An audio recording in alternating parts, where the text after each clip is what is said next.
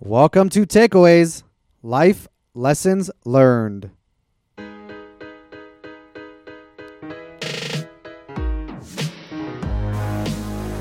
your host, Hayam Mizrahi, recording from MDL Group, recognized market leaders in commercial real estate brokerage and property management in Las Vegas, Nevada. Join me as I explore my takeaways from the people who have influenced me the most.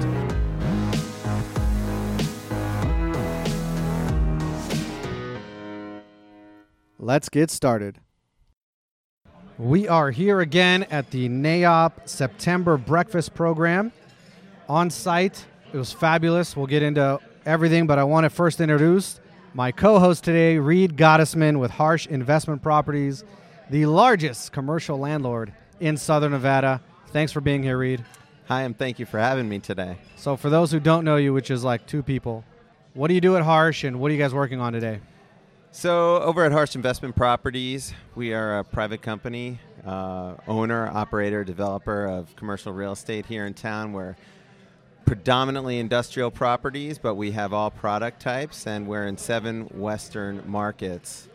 Hi, some of the stuff we're working on right now, we're developing a couple of buildings up north at the Speedway submarket, total of over 700,000 square feet. One building is just about complete, and the other one is just beginning to be developed now, and it's ready to be delivered in the first quarter of next year. And then some other stuff we're working on that's really interesting to me is we're looking at some value-add opportunities here in town where we buy something that others may think is not beautiful, but we see something in it, and we sprinkle some magic dust on it and make it really cool. Magic Harsh Dust. That's right. So thanks for being here. Reed and I will share our takeaways from this event. This event, again, it was the September NAIOP Breakfast. Wow, it was awesome. The title was An Eye on Our Market, a market panel. We had the one and only Dan Doherty from Colliers International as the moderator. He's an industrial broker. The panelists covered the bases of like you talked about, the food groups. Adam Malin, he's a director at Logic Commercial. He focuses on retail. Dan Palmieri with Cushman and Wakefield, who focuses on office product types, specifically with tenants and users. And Jim Stewart, out of hiding. The legend himself. Yeah, so Jim Stewart is a 30-year veteran in commercial real estate. He started out, I think, didn't really start out in brokerage, but we know him as young pups in the industry as starting out in brokerage with Stewart Mixer that eventually became Colliers, and then he evolved into a developer building projects like Central Point and Town Square. And I'm pretty sure he was partners with George Clooney on a high-rise that they ended up selling before they could even break ground. So it was awesome. I took a lot away. I want to hear about yours, but before, I have to say thank you to the sponsor this morning, Carpenter Sellers Delgado, another legendary architecture firm, 31 years in business in Las Vegas. You can't do that without being successful. Rita was a packed room. It's still a packed room. We're here, and people are not leaving. They're talking. The buzz is crazy. There's 240 people here today. Jump in. What surprised you? What surprised me? What surprised me? That's somewhere to start. When we got into speaking with Jim Stewart about really what drives him, and he talked not the fundamentals of the market, not nuts and bolts development, not cap rates, not IRR. He talked about sort of an altruistic vision of what he sees. He stepped out of the market for 10 years, which is unbelievable. We could talk about his timing separately, which is unbelievable. But he talked about what he wants to see in our community from his company, how he thinks that getting together with 2 of his really close friends, Kevin Burke and Matt Root in Southern California, they feel like they can make a dent on the world. And that is a really different outlook than most of the developers that we see. And I think that's part of what makes Jim and what makes him and his company just a little bit different than everybody else that we deal with on a day-to-day basis. And frankly, it's why I think so many people flock from far and wide to come see him and hear him and listen to the wisdom that he can impart on you, because you can learn something just from his outlook on life, his positivity. So he's self-aware about when it comes off altruistically and kind of called himself on his own BS. Do you buy it? I do.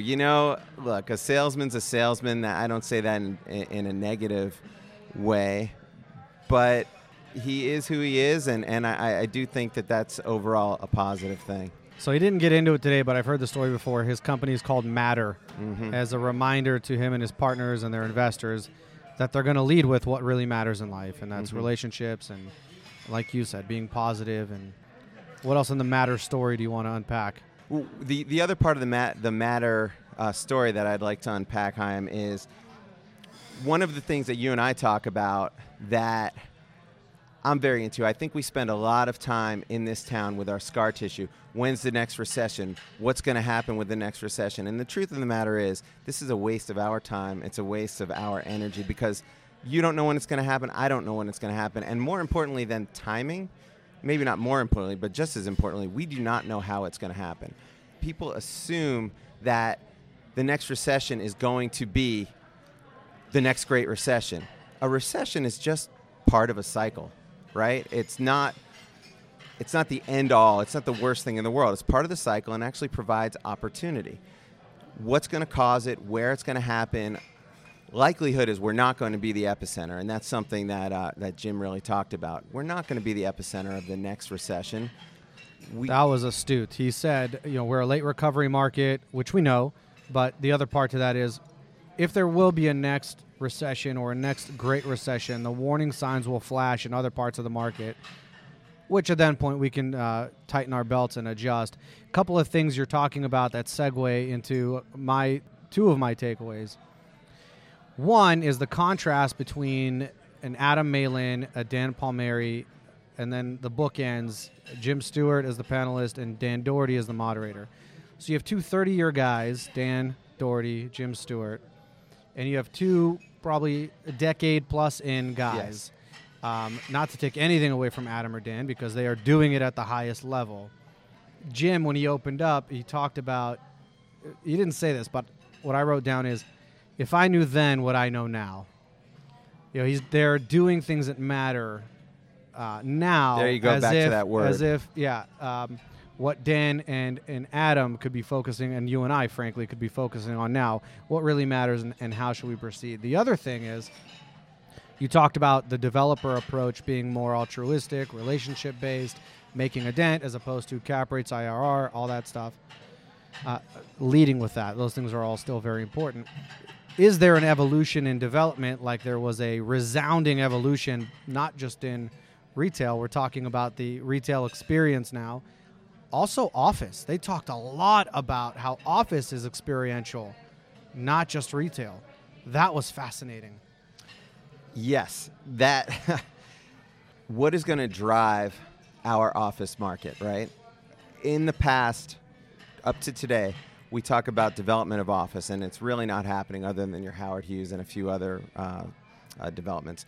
What's going to change this? What's the driver? What is going to change office development in Las Vegas to actually make it a thing rather than what does everybody tell us?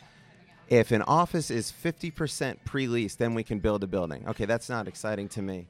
So, Dan, what is going to change this? What is going to drive office development in Las Vegas?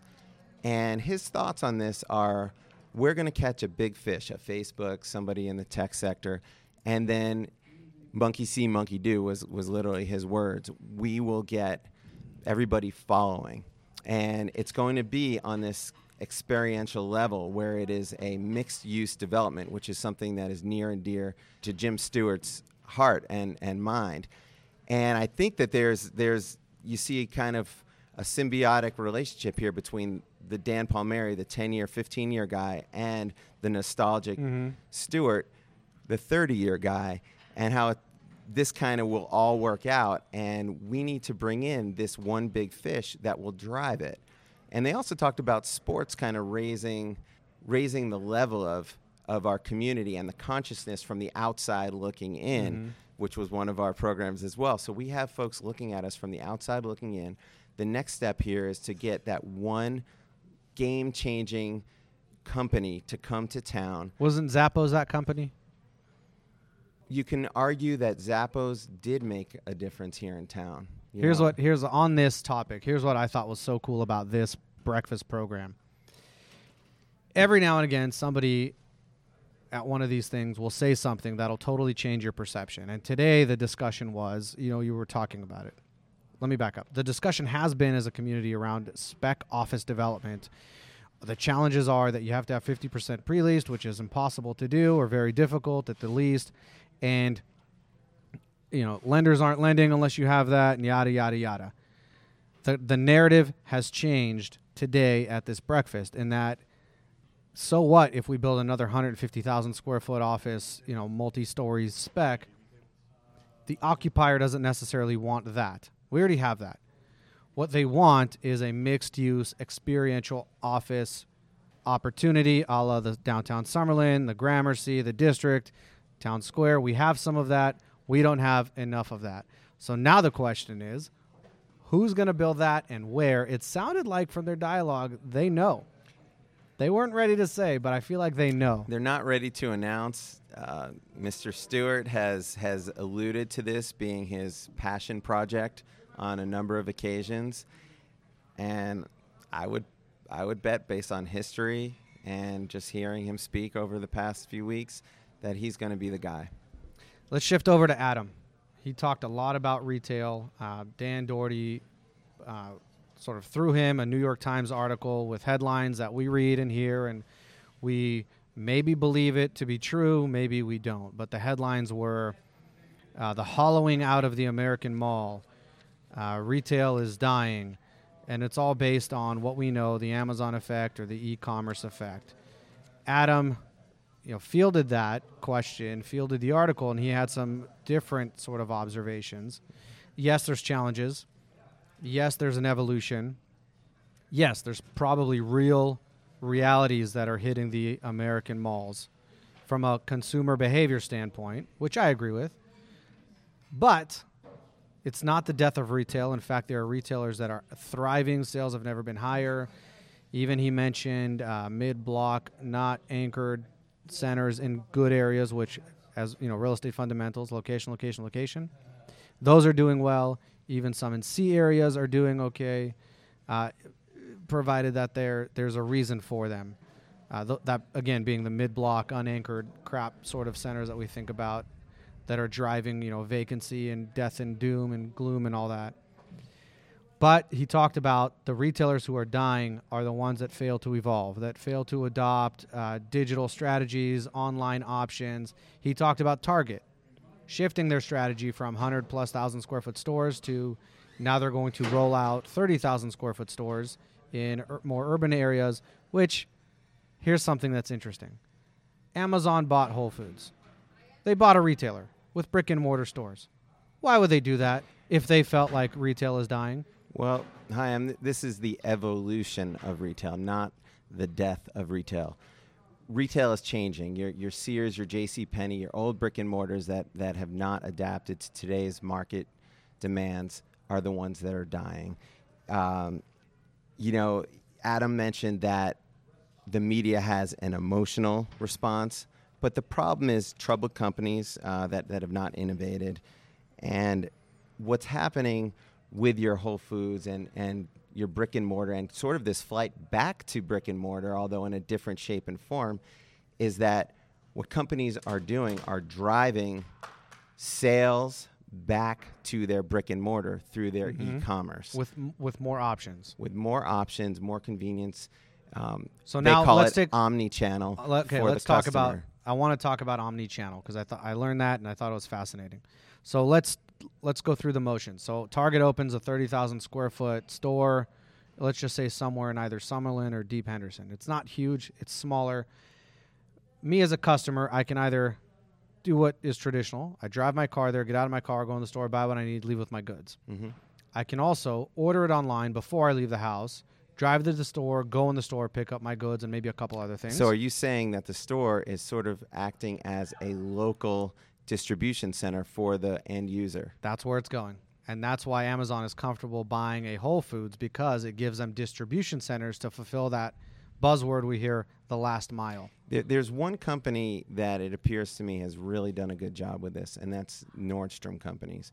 The way they have their Nordstrom Rack stores, they'll oftentimes in a metropolitan area have one or two of their flagship stores, and then you buy stuff online, say it comes to your house, you can quickly run over to the store, return it to your Nordstrom Rack that's 5-10 minutes from your house. And you know what, while I'm here, I have this big, I just got a bunch of money back, and I might as well buy something while I'm here. So you're not really returning it. It's not costing them, I believe, the same that it would if you put it back in the package and send it back. This seems to be the track that the successful companies are going to be on as time goes by. And solving the return problem for me in my household personally, that's a huge one. That'll make me a loyal customer. I hate the boxes and the breaking them down and then all that. Let's talk about, so the retailers have to evolve to stay alive. What about the landlords? And here's a brilliant takeaway. Mm-hmm. So Adam Malin is listing and marketing the former Vons in Boca Park. Anyone who lives in Vegas and in that part of town knows where it is and what we're talking about. A+++ real estate. He's having some trouble. He has a ton of demand, but having some trouble for particular users because the development, the design of the development, and the language in the leases that are 15 and 20 years old, and the CC&Rs, 15 and 20 years old, that not only have failed to evolve, I don't know how you evolve that in a center to bring the way that retailers are evolving, the way that other occupiers are evolving, the way that consumers and their behavior is evolving. How do you bring up to current CC&Rs and leases? And then the dynamic, the tension between the Ross, who is paying 50% rent in that center because there's nobody in the Vons. That's part of their lease. Why would they give up their right to that, to the owner, to fill it in with like one of Dan's high-tech companies that wants to move here from California and take 150,000 square feet and put bodies in there? Yeah, so what we're talking about here is co-tenancy restrictions, use restrictions that 15, 20 years ago, if a store went vacant, a like use needed to go back into that store. Nothing experiential could come into the retail center because these companies 15, 20, 25 years ago did not want that. And frankly, it really did not exist. Moving forward, this is a major issue. Adam alluded to some federal lawsuits between major landlords and major tenants throughout the United States. And the results of this are going to be very important to the retail world. And if a landlord is selling a retail center these days, an entire retail center, these co-tenancy issues are very, very important and is really putting pressure on the values of retail properties because, frankly, landlords cannot fill without a lot of trouble these spaces where there actually is demand. So it is a bit of a conundrum. I think that at the end of the day, cooler heads and economic forces will prevail. And you always have to go through some pain before you get there. If the cooler heads don't prevail, the economic forces will make them prevail. That's right. At the end of the day, market forces prevail. And what's going to happen is retail's change, okay? These are oftentimes big box spaces. Big box spaces, there's only certain uses for them now, okay? We're not putting in some of the traditional, Sports Authority's not there to save the day anymore. And they've shrunk. They're gone. They're not the ones that are still like the Target. Yeah. Target's not 100 plus. The business model has changed. So what is going into these places? Oftentimes it's experiential, or maybe they can break down these spaces into multiple spaces. There's a number of solutions here.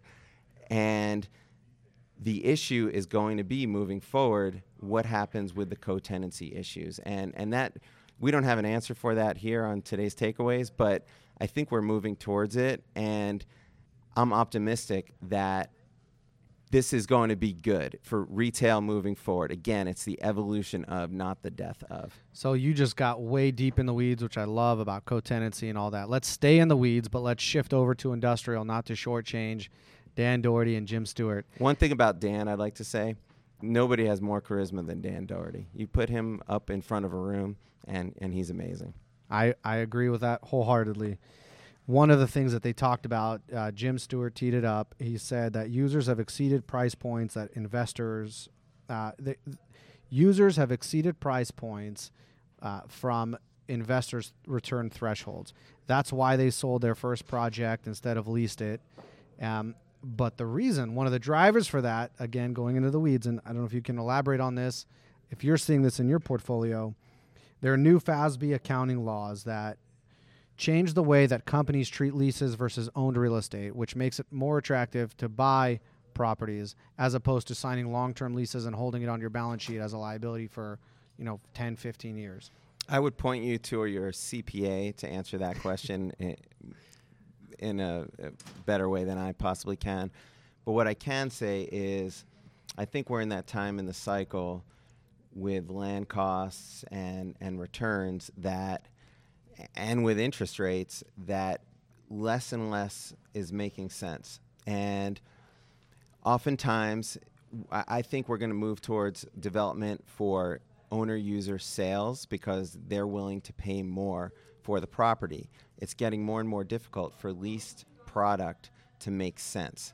Jim was saying that you're getting to a dangerous time in the cycle if you kind of make up where your lease rates are going to be. You have to be realistic, otherwise you get in trouble. And he said that was what happened 10 years ago. And we don't want to go there. So what is making more sense now?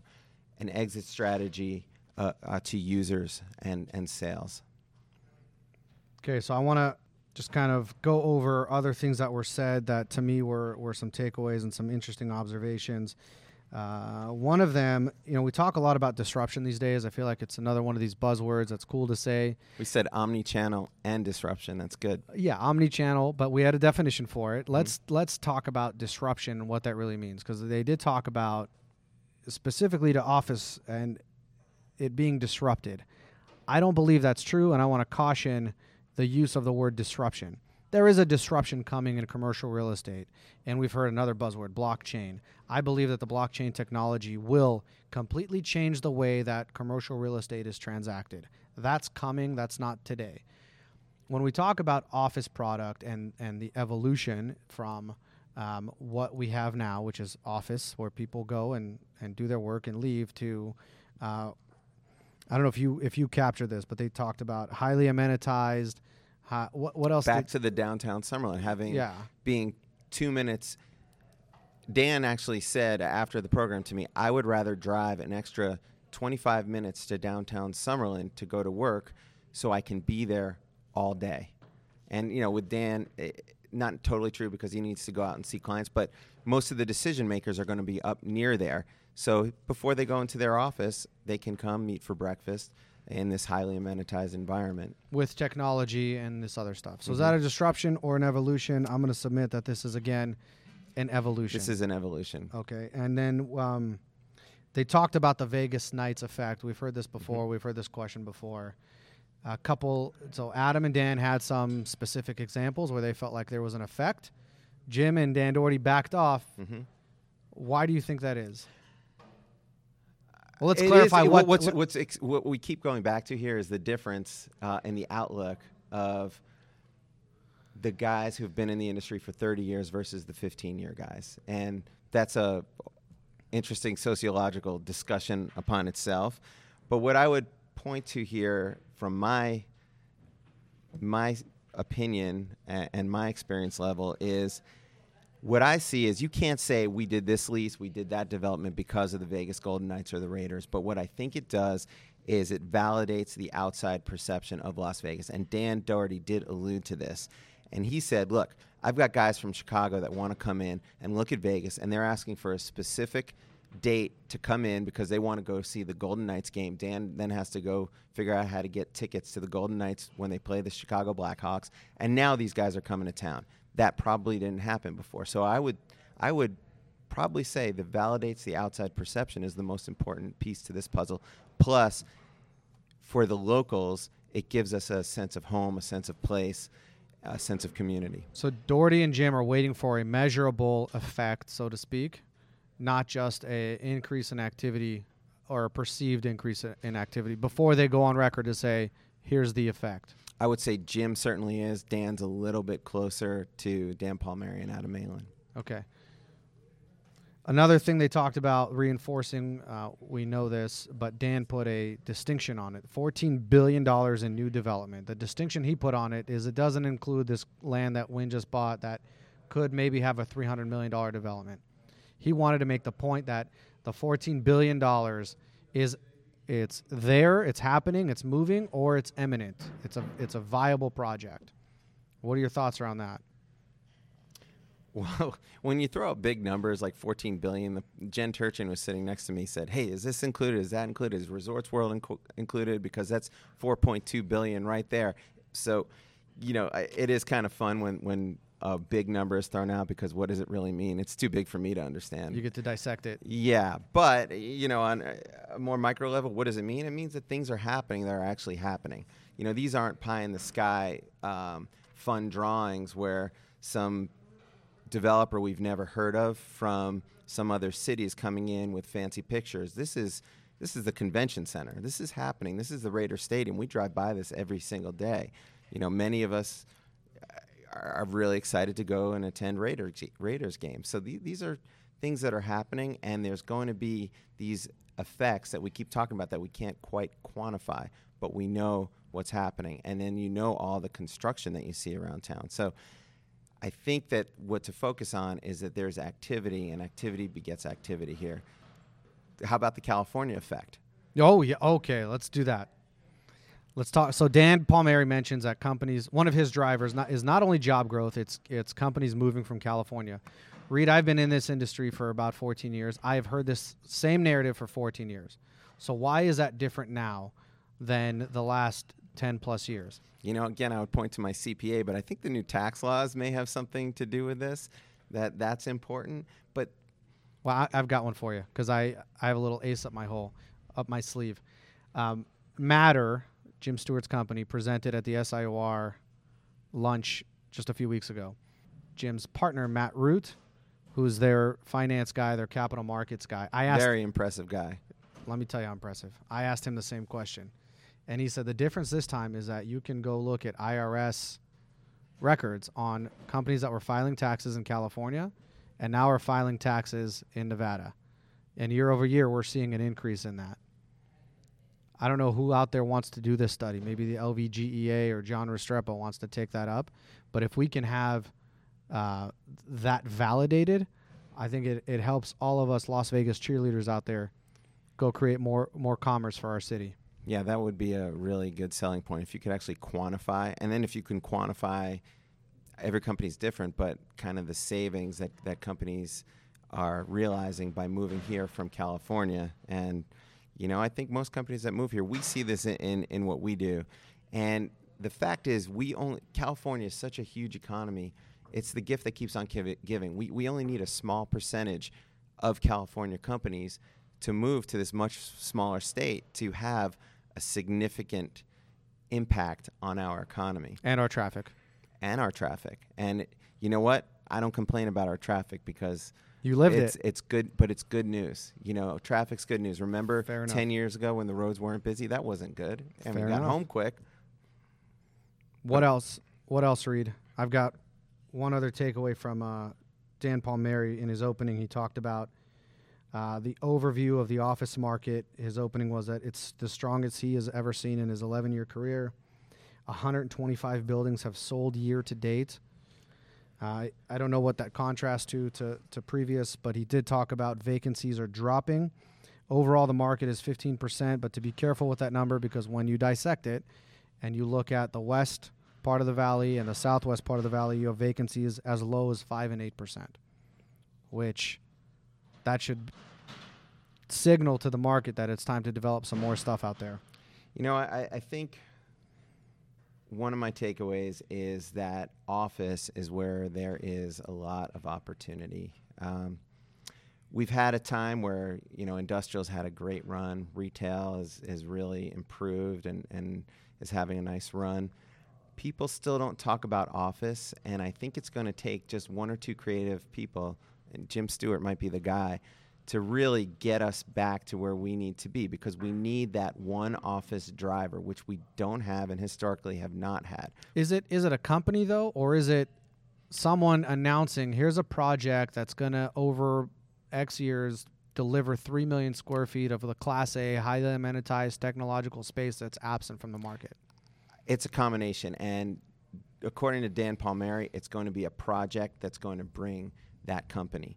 But that's not in a vacuum. You can't have a project somewhere where a company doesn't want to be. So it needs to be a combination of our city doing the right things to attract these companies and then having the right developer bring the right project at the right time. And I think that there's an opportunity there, and that's for new mixed-use development, this exciting evolution that we've been talking about. And then I think that there's another opportunity here in town longer term, and that's for some infill projects in areas that many look at right now as not the best. And I think there's opportunity. Like where? What's an example? I think you look at the east side of town and say, look, there's opportunity there. The location is irreplaceable. So where? What intersection? Because they talked about the east side of town as if it was non-existent. And that's the way they talk about it, which tells me that there's the opportunity. contrarian comes out. It is. Great takeaway. Maybe we can unpack that one at another time. Reed, this breakfast for me was action-packed, tons of stats backed up with real-life examples. This is why I come to NAIOP. You put this one together. You facilitated it. Kudos to you. Thanks for being here with me today. Hi, thanks for the opportunity to be on the show. It was really, really a good experience for me. The attendance today, I think, spoke for itself. That's right. Thanks, everyone, for listening. Make sure to leave us a comment and a review, and tune in next time.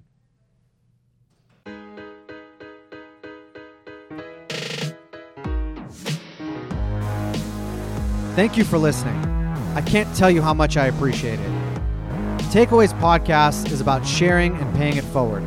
If you like this show, please make sure to subscribe on Apple Podcasts or wherever you get your podcast and leave us a review.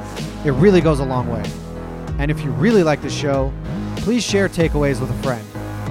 Thank you, and tune in next time.